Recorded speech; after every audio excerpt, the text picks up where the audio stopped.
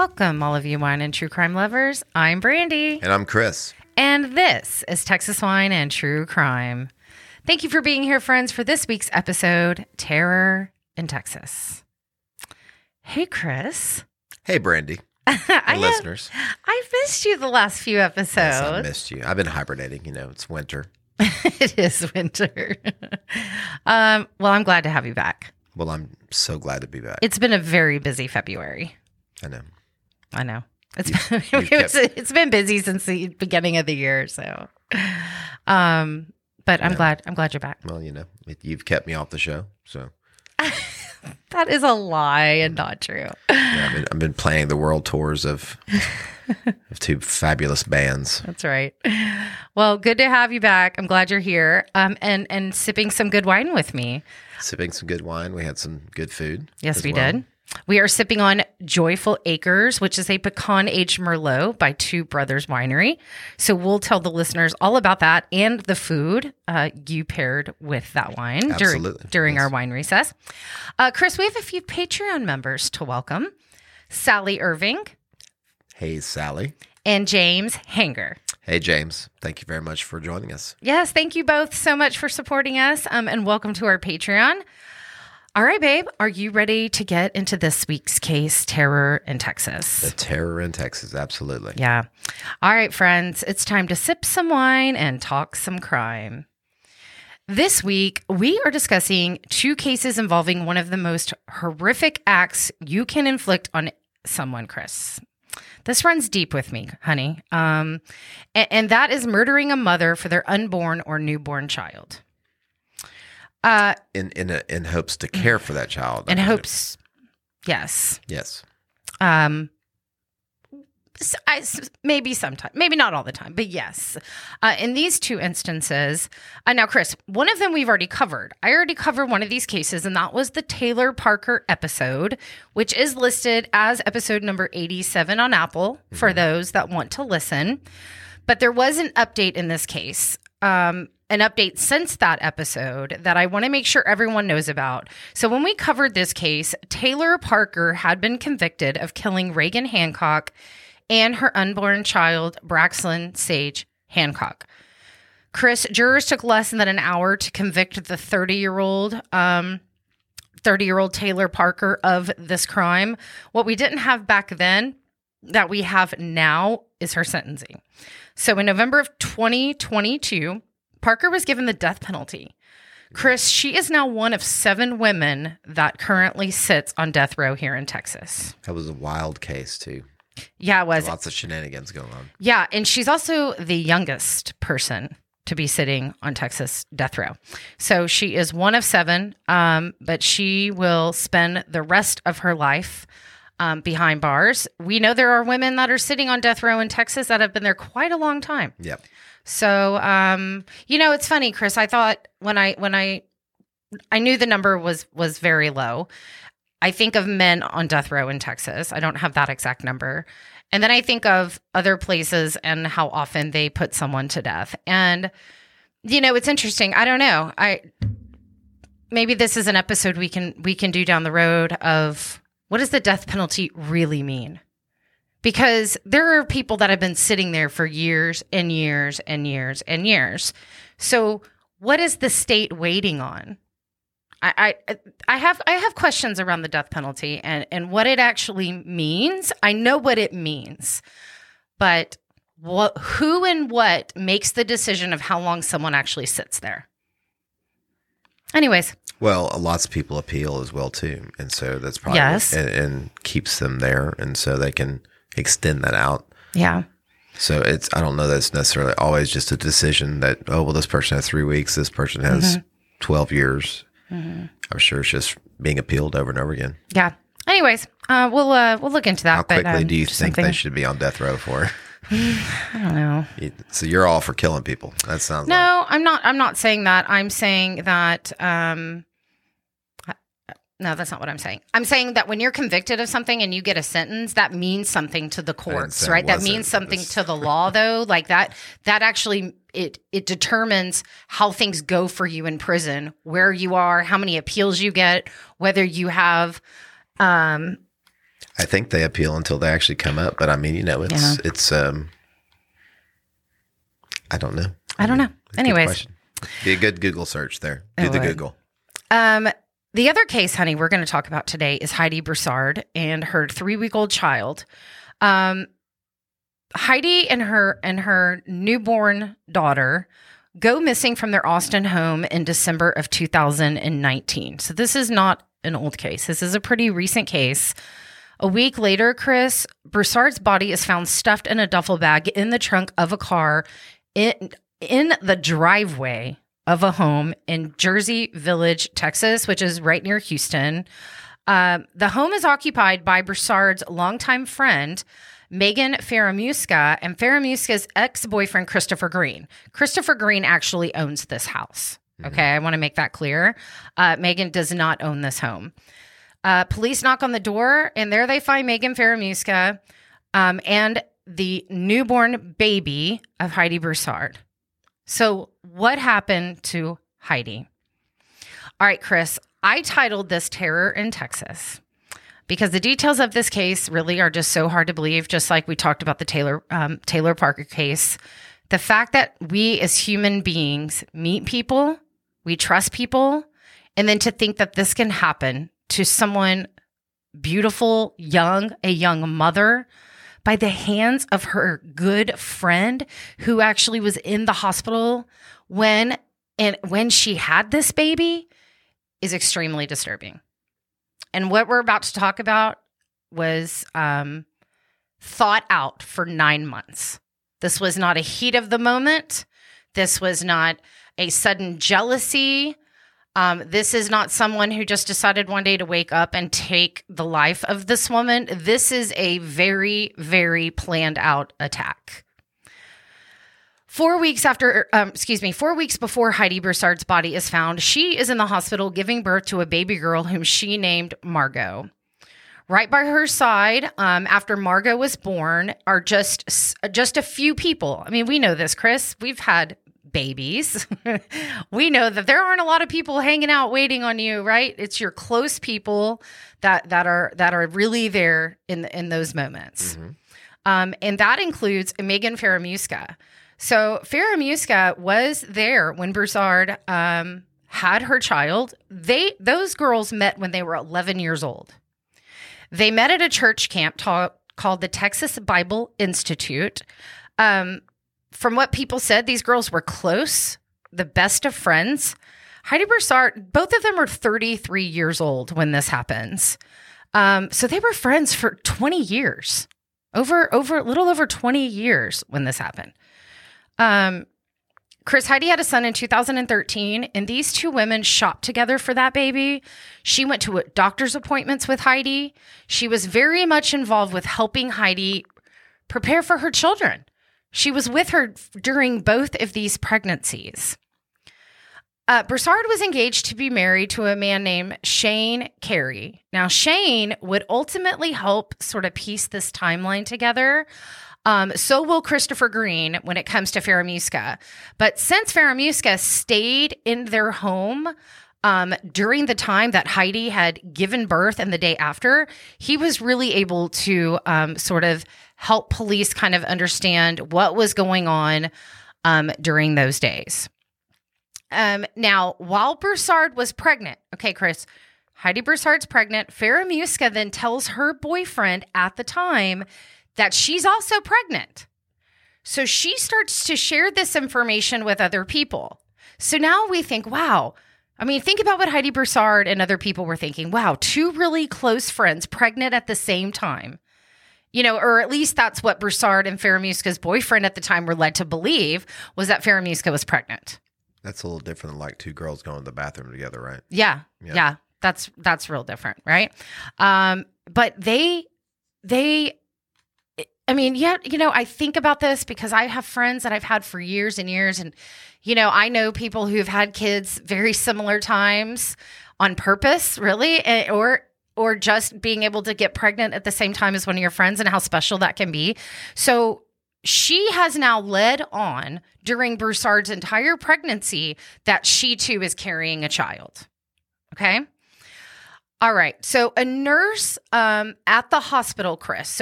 So Broussard is now having this child.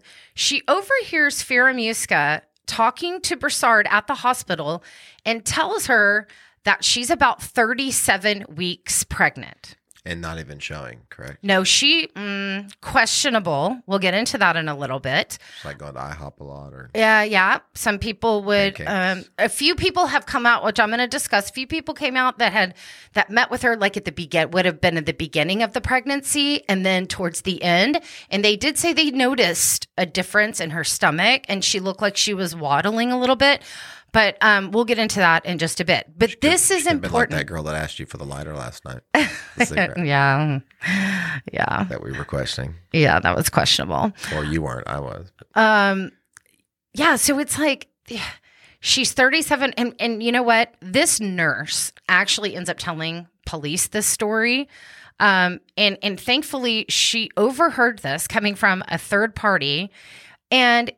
Here's the other thing. People are now in the room holding this baby, right?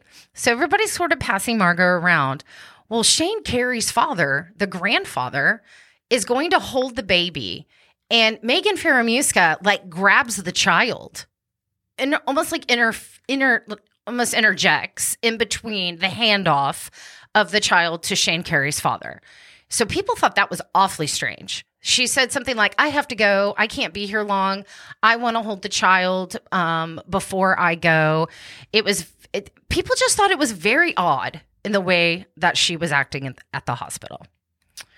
Now, I'm going to recap this real quick because this might seem a little all over the place. So I want to make sure that we kind of stay in the timelines because she gives birth. Okay, she gives birth. This is when Megan Faramusca tells her friend, hey, I'm about due as well. Like I'm 37 weeks now. She has the baby. She is there visiting. Okay. She's from Houston. She lives in the Houston area. So she's coming down to Austin while her friend's having this baby. So Chris, she is going to stay at Heidi Broussard's home for those 1 or 2 days. So Broussard's fiance gives Megan Faramusca a key to the house so she can have access while she's there, right? So Shane Carey will end up telling the police that he and Heidi could not find that key once they returned home, even though Megan Faramusca told them she was going to leave it on the table when she left.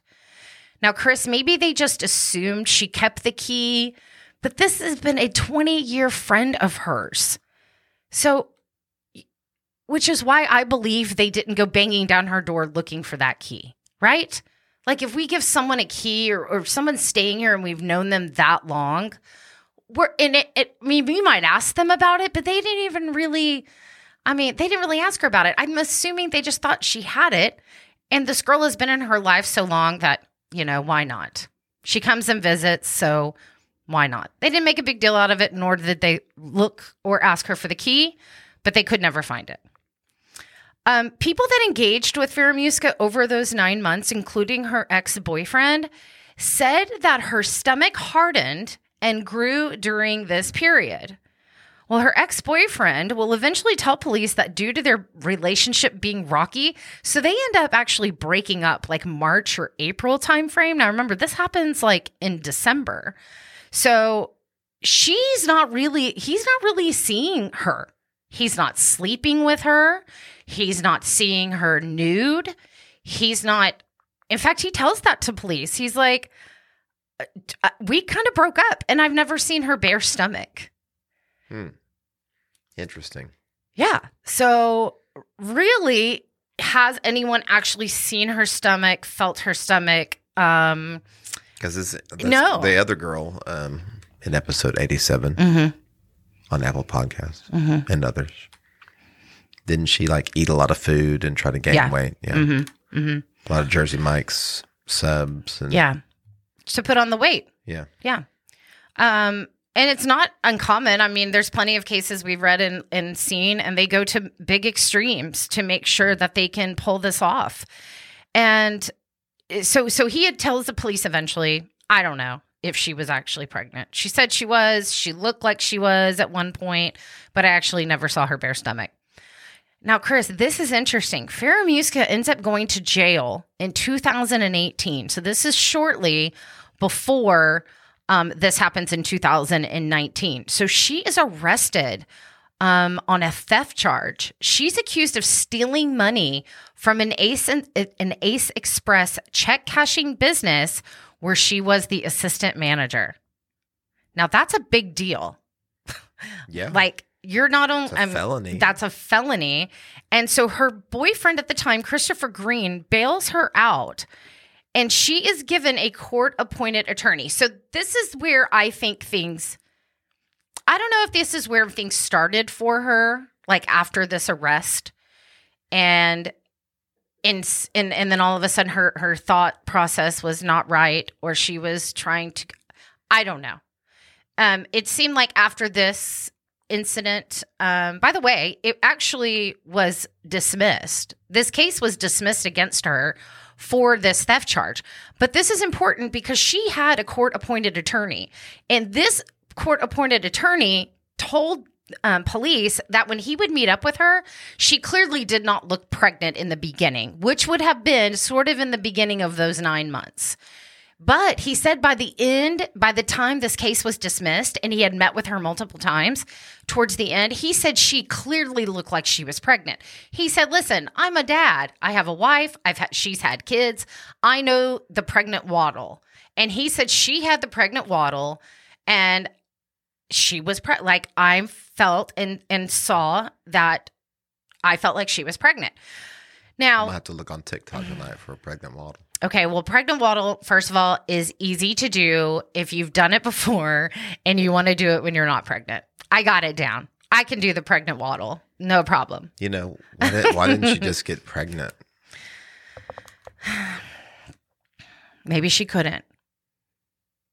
Her ex-boyfriend, they weren't even together eventually. She just told him that she was pregnant. They ended up breaking up very shortly after she breaks that news to him. This is very early on in this so-called fake pregnancy. I mean, it could have been an act of keep them City, together. Texas, there's got to be somewhere to go on a Friday night and get knocked up. Well, I don't know. This woman she went to big extremes for this kind of thing. Yeah. So I don't know. It's just so puzzling. Like, you could get, that's what I mean. Could she not get pregnant? How'd she know she couldn't get pregnant? I mean, there are reports that she couldn't get pregnant. There's reports that she had gotten pregnant at one point. But I don't know. It's like, first of all, Megan Faramuska to me can't be because she didn't want the baby weight because she was gaining weight. I'm going to say that if you look, Megan Faramuska, I don't know, she was probably very different early on. When I saw the picture of her mugshot, it looked like she was losing her hair.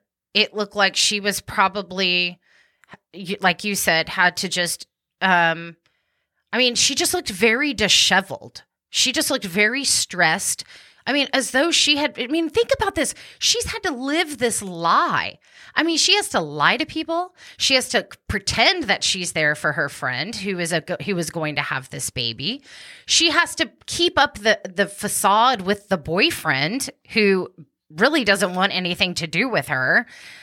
She just didn't look like pictures from even just a couple years before that. So it looked like it had gotten to her, in my opinion. So I don't know. If you look at both of these women, I feel like there is just a, you can see why the jealousy could have possibly been there for Megan Faramuska. Her life is not going well. She's arrested in 2018. Her friend is now engaged and about to have her second baby. So, it was starting to come on to her. One other thing I want to mention, Chris, is before we go into our wine recess, that same attorney also told police and just said in interviews that a part of their job is to look for mental health issues in their clients, right? this would raise red flags. This is something they always look for. And he mentions this. He says, we are required to look at this. If we have a concern about our mental health, we will have a psych done, have them evaluated in some way. He says, I had no concerns whatsoever when I interacted with her. And their last meeting happened in November, not long before Margot was born. And now it's time for a wine recess. All right, babe. You want to talk about the food and the yummy wine we're drinking? Sure, babe. I'll talk about the yummy wine and the food.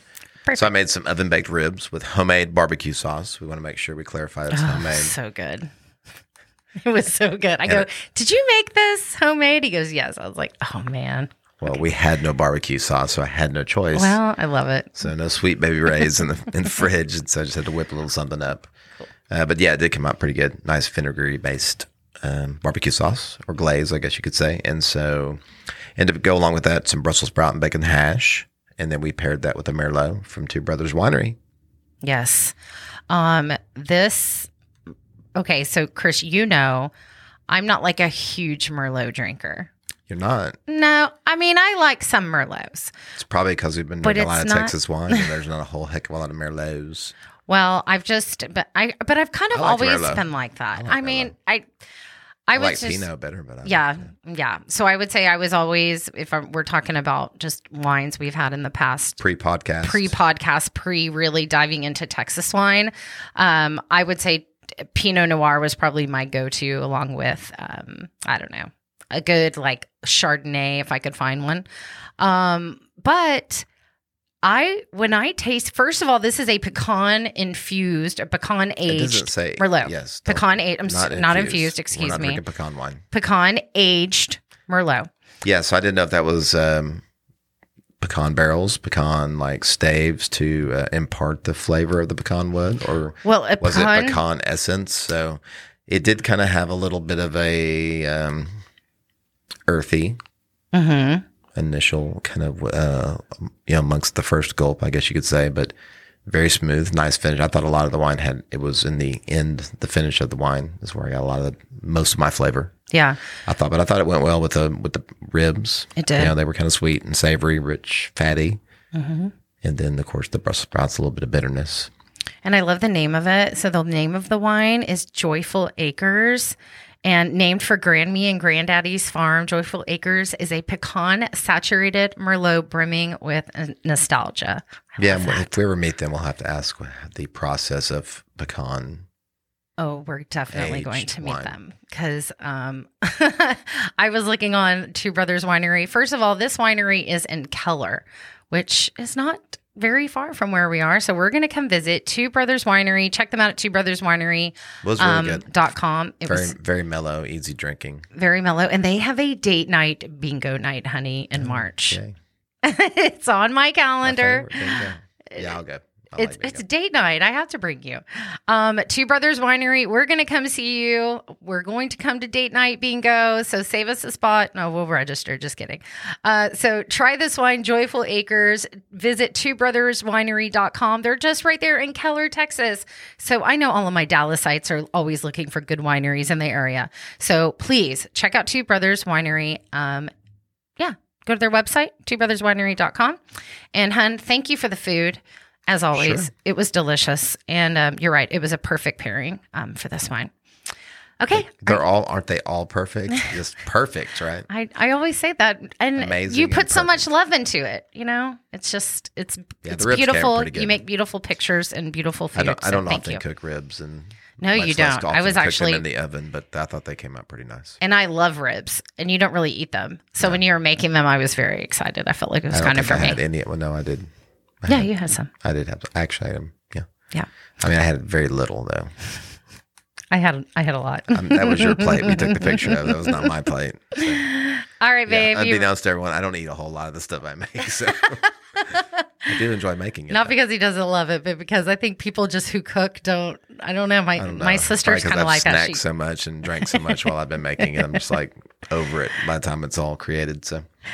All right. Well, great job, honey. And thank you, Two Brothers Winery, for giving us and sending us this wine to share with our friends. Go visit them and tell them your friends at Texas Wine and True Crime sent you. All right, honey, let's get back into this case. So remember, I mentioned earlier that a nurse told the police she overheard Faramuska telling Heidi that she was just a couple of weeks away from giving birth. Well, we know she faked the pregnancy. Okay. So for 9 months, Chris, she was not pregnant. And then I was thinking to myself, then why tell people that? And the only reason to tell someone that for this long period of time is because this is a calculated, premeditated crime that took a lot of planning, took a lot of lying, took a lot of faking. I mean, imagine this. Your best friend who you believe is happy for you is secretly planning to take your child.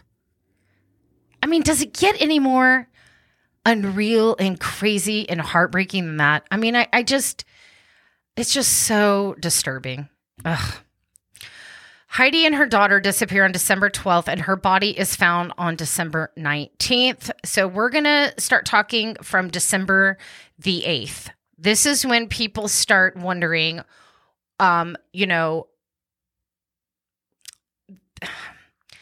Shane Carey, the fiance of Heidi Broussard, finds out on December 8th and December 9th that that Megan Faramuska has given birth. Now, the only way he would know that is if his fiance Heidi Broussard told him that. He didn't see any pictures. He says, I didn't see any pictures. I was just told that Faramuska gave birth. Okay, so this is 3 days before Heidi Broussard's disappearance. A person who lives at that same apartment complex where Broussard lived, just happened to have some video cameras outside of the residence that captured a vehicle consistent with Faramuska's car driving at the apartment complex around 9 a.m. on December 12th. This is the same day that Broussard and Margot went missing.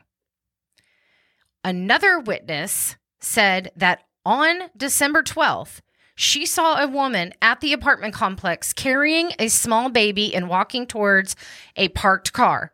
The witness told police that she saw a woman exit that car, hug the woman carrying the baby, and then both women and the child get into the car. So this is an eyewitness to this. This person did not say that she was physically pushed in the car. She just got into the car. No stress. There was no stress happening. So on December 19th, so this is the week later when the body is found. The witness was presented with a photo lineup, which had Faramuska in it. And she was positive that the woman she saw in the front seat of that vehicle at the apartments was Megan Faramuska. According to an affidavit, T-Mobile data service revealed that Megan Faramuska's phone was in the Austin area near Broussard and Shane Carey's apartment on December the 12th. So authorities start. Okay, I want to say this first. If people don't know this case, Chris, this was like a national case. When she went missing, I mean, it was all over the news. Texas Rangers got involved. Other police departments got involved. FBI was involved. They were looking for this girl and her baby. Brand new baby, 2-3 week old baby. So it was a huge manhunt. And so they start asking friends and family, who are her friends? Who are people she hangs out with? Who would want to take this woman? Who could take this woman and a baby? So they start really honing in on who she was associated with during these few weeks before she disappears.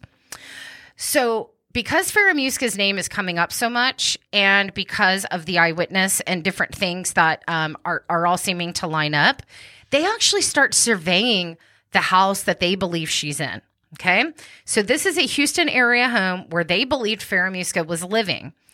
They find her car parked in a way in the driveway that appeared to be attempting to hide it. That looked a little strange. So they're watching the house and they see a male leave the home and they follow this person. So they reach Christopher Green. Christopher Green is the ex-boyfriend of Megan Faramuska, but he is letting her live there right now. Okay. He's letting her stay there. So they meet up with him. Is she exchanging him seeing her belly. Well, no. I know. I'm just saying. She has a baby now. Remember? I know. Yeah. So this is where it gets real strange. So he is approached by police officers in the Target parking lot. He's going to buy things for a baby. So police approach him and he says, yes, that's my house. I live there. And they show him a picture of baby Margot Carey. And the man said, that is the baby living in my house. So those are his words. That's the baby at my house. So he tells police, are you going to go get her? Like they start to tell him about the missing woman and the missing baby. And the man explained, and Christopher Green tells them that they had broken up, like I said earlier, they had broken up way back in March. He had not seen her bare stomach. And so, they were like, well, how did you not know she gave birth? And he tells them an interesting story, and Megan Faramuska will tell them this same story. She tells him on December the 12th that she left to go to the beach with her cousin. When Faramuska, she tells her ex-boyfriend, Christopher Green, hey, don't be mad at me, okay? Don't be mad at me, but there's a baby here. And I went off and I had the baby. I went into labor and I delivered the baby, and I wanted to just surprise you and show you. Well, she not only tells him that, right? Yeah, but she not only tells him this, she tells a Texas Ranger this story, okay? Because they're now out the house. Now they're waiting on search warrants. Chris, they can smell the scent of the body in the car. They knew walking up to that home that something was not right, but they wanted to make sure the baby was okay. So they restrained her in the backyard for 7 hours until the warrants were drawn up in the courts, and they could watch the baby. They could officially. The police were inside with the baby. They couldn't physically take the baby. They wanted to make sure that the warrants were served. And this will come up in court. So I'll talk about that in a second. But they did not want to do an unlawful search of the car or the home until they received the warrants, because if this was ever going to go to trial, they knew that they had to do it the right way. And after they have now talked to Christopher Green, and Christopher Green has given the story, and they approach Megan Faramuska, and she tells them that same thing. They ask her, okay, well, what is the name of the birthing center or the clinic that you actually went to? And she says, well, I don't remember the name of it. And then they ask her, well, who witnessed the birth? Well, only the employees that were actually working there witnessed the birth, she tells them. So they're sort of just questioning her through this time, keeping her out of the house is their goal. So once those warrants come, they search the home, and they said there was no doubt the unmistakable odor of decomposing flesh coming from that vehicle. They opened up the trunk. They had found the body of Heidi Broussard, and she was in a duffel bag with her hands restrained. She had been strangled with a leash and what they do believe was the hands of Megan Faramuska. Thankfully, the baby was safe and okay. They returned the baby to the father.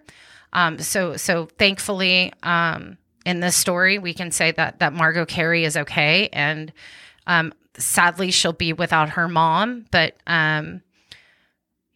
thankfully, there was a good turnout for that child. We can't say the same thing for Megan Faramuska. The court hearing was in 2020.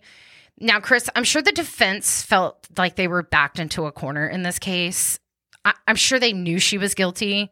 They tried to show the court that basically evidence was illegally obtained, starting with the house thing, keeping her in the backyard. And they didn't really want to go and fight this. And they also knew that they could get her, if she could plead guilty, they could get her some sort of sentence that would hopefully never get her out of prison. So she pled guilty to kidnapping and murdering of Heidi Broussard. and kidnapping of a newborn baby. And she is sentenced to 55 years in prison. And based and also on that plea agreement, she will never be able to appeal this case. All of her appeals will be exhausted. She will serve at least those 55 years. Heidi Broussard's family Chris, they just could not understand why someone would do this. Not only someone, but someone who knew their daughter, their sister, their niece for 20 years. And then to be so calculated and jealous and wanting her life, you can only assume that's why people do this. They want what they have and they can't have it themselves, so they have to take it. And whether it was jealousy of her life, whether it was her wanting to keep her ex-boyfriend, so in order to do that, I have to produce a child, I don't know. But it's sick, and this child has to grow up without her mother because of this woman. And it's just scary and sad that this kind of thing happens in our world, unfortunately. I know. Well, baby, that includes our episode, Terror in Texas. It also concludes it. It does. You can see pictures and posts about this case on our Instagram and Facebook pages. So follow us there. It's just such a horrific case. It's just, like somebody who's just next to you and like talking about your pregnancy. I mean, it's just so, and to be her family and just this woman just took it all away, just took it all away. Chris, I wanted to choose an organization for tonight's episode in honor of Heidi and her beautiful daughter, Margot. So I chose Water is Basic. Now, this is a nonprofit from right here in Texas. This organization believes the water crisis is best solved by those most impacted by it, and that is women. Their mission, we innovate sustainable women-led local solutions to basic water problems. I can't tell you how much I love this. Women entrepreneurs. It's a beautiful, they have like 5 stars across the board. Chris, they do so much work with international companies. They go overseas and help so many people. They work to bring water to those who don't receive it like we do every single day. I mean, it's hard to believe that something like water is hard to come by.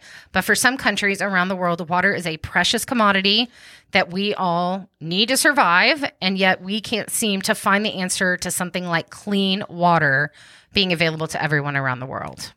I agree. You can donate. You can volunteer. There's so many ways to get involved.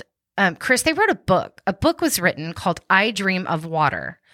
And this was after they went to go visit South Sudan and made a documentary about what they found and what they saw. And one of the things that touched their hearts and literally brought me to a bit of tears, and I was going to try not to cry while I actually told this story, but they met a 12-year-old girl, Chris, that walked 2 miles 3 times a day to get gray-colored water from a well for her grandmother and her 5 younger siblings that she helped take care of. Yeah, that's why it's no big deal for our kid to get up off her ass and come get her own water from the Like, this is the thing. Well, first of all, I'm buying this book, okay? This is a children's book, and they wrote it so kids, like our kid, like all these other kids that just water is water, right? And we all get it. It's available to really understand what happens around our world. And to be a part of that change, right? And to know that there are, there's some kids who not only do they not get Christmas, they don't get fresh water. Bottled water. Yeah, she gets bottled water. Not even sink water. It's bottled water. I'm the only one that drinks sink water. Yeah, Chris wants to put hair on her chest, so he wants her to drink some sink water. But all right. But Chris, this organization, they do so many wonderful things. We're going to get this book. Please go to their website, waterisbasic.org. I think it's just good for our kids to know how people really have it around the world and that they can really be a part of this change, and it really just opens their eyes. But the documentary won an award. I mean, this organization just does some wonderful, wonderful things, and everyone should have accessibility to clean water. So let's strive for that around this world. So please, $5, $10, $2. It doesn't matter. Every cent helps. We talk about this all the time when it comes to food pantries. I mean, you have no idea how many people you can feed for $5. So, maybe skip Starbucks that day and give your $5 to something else. All right, babe. Until next time, let's stay safe. Let's have some fun. And cheers to next time. Cheers, everyone.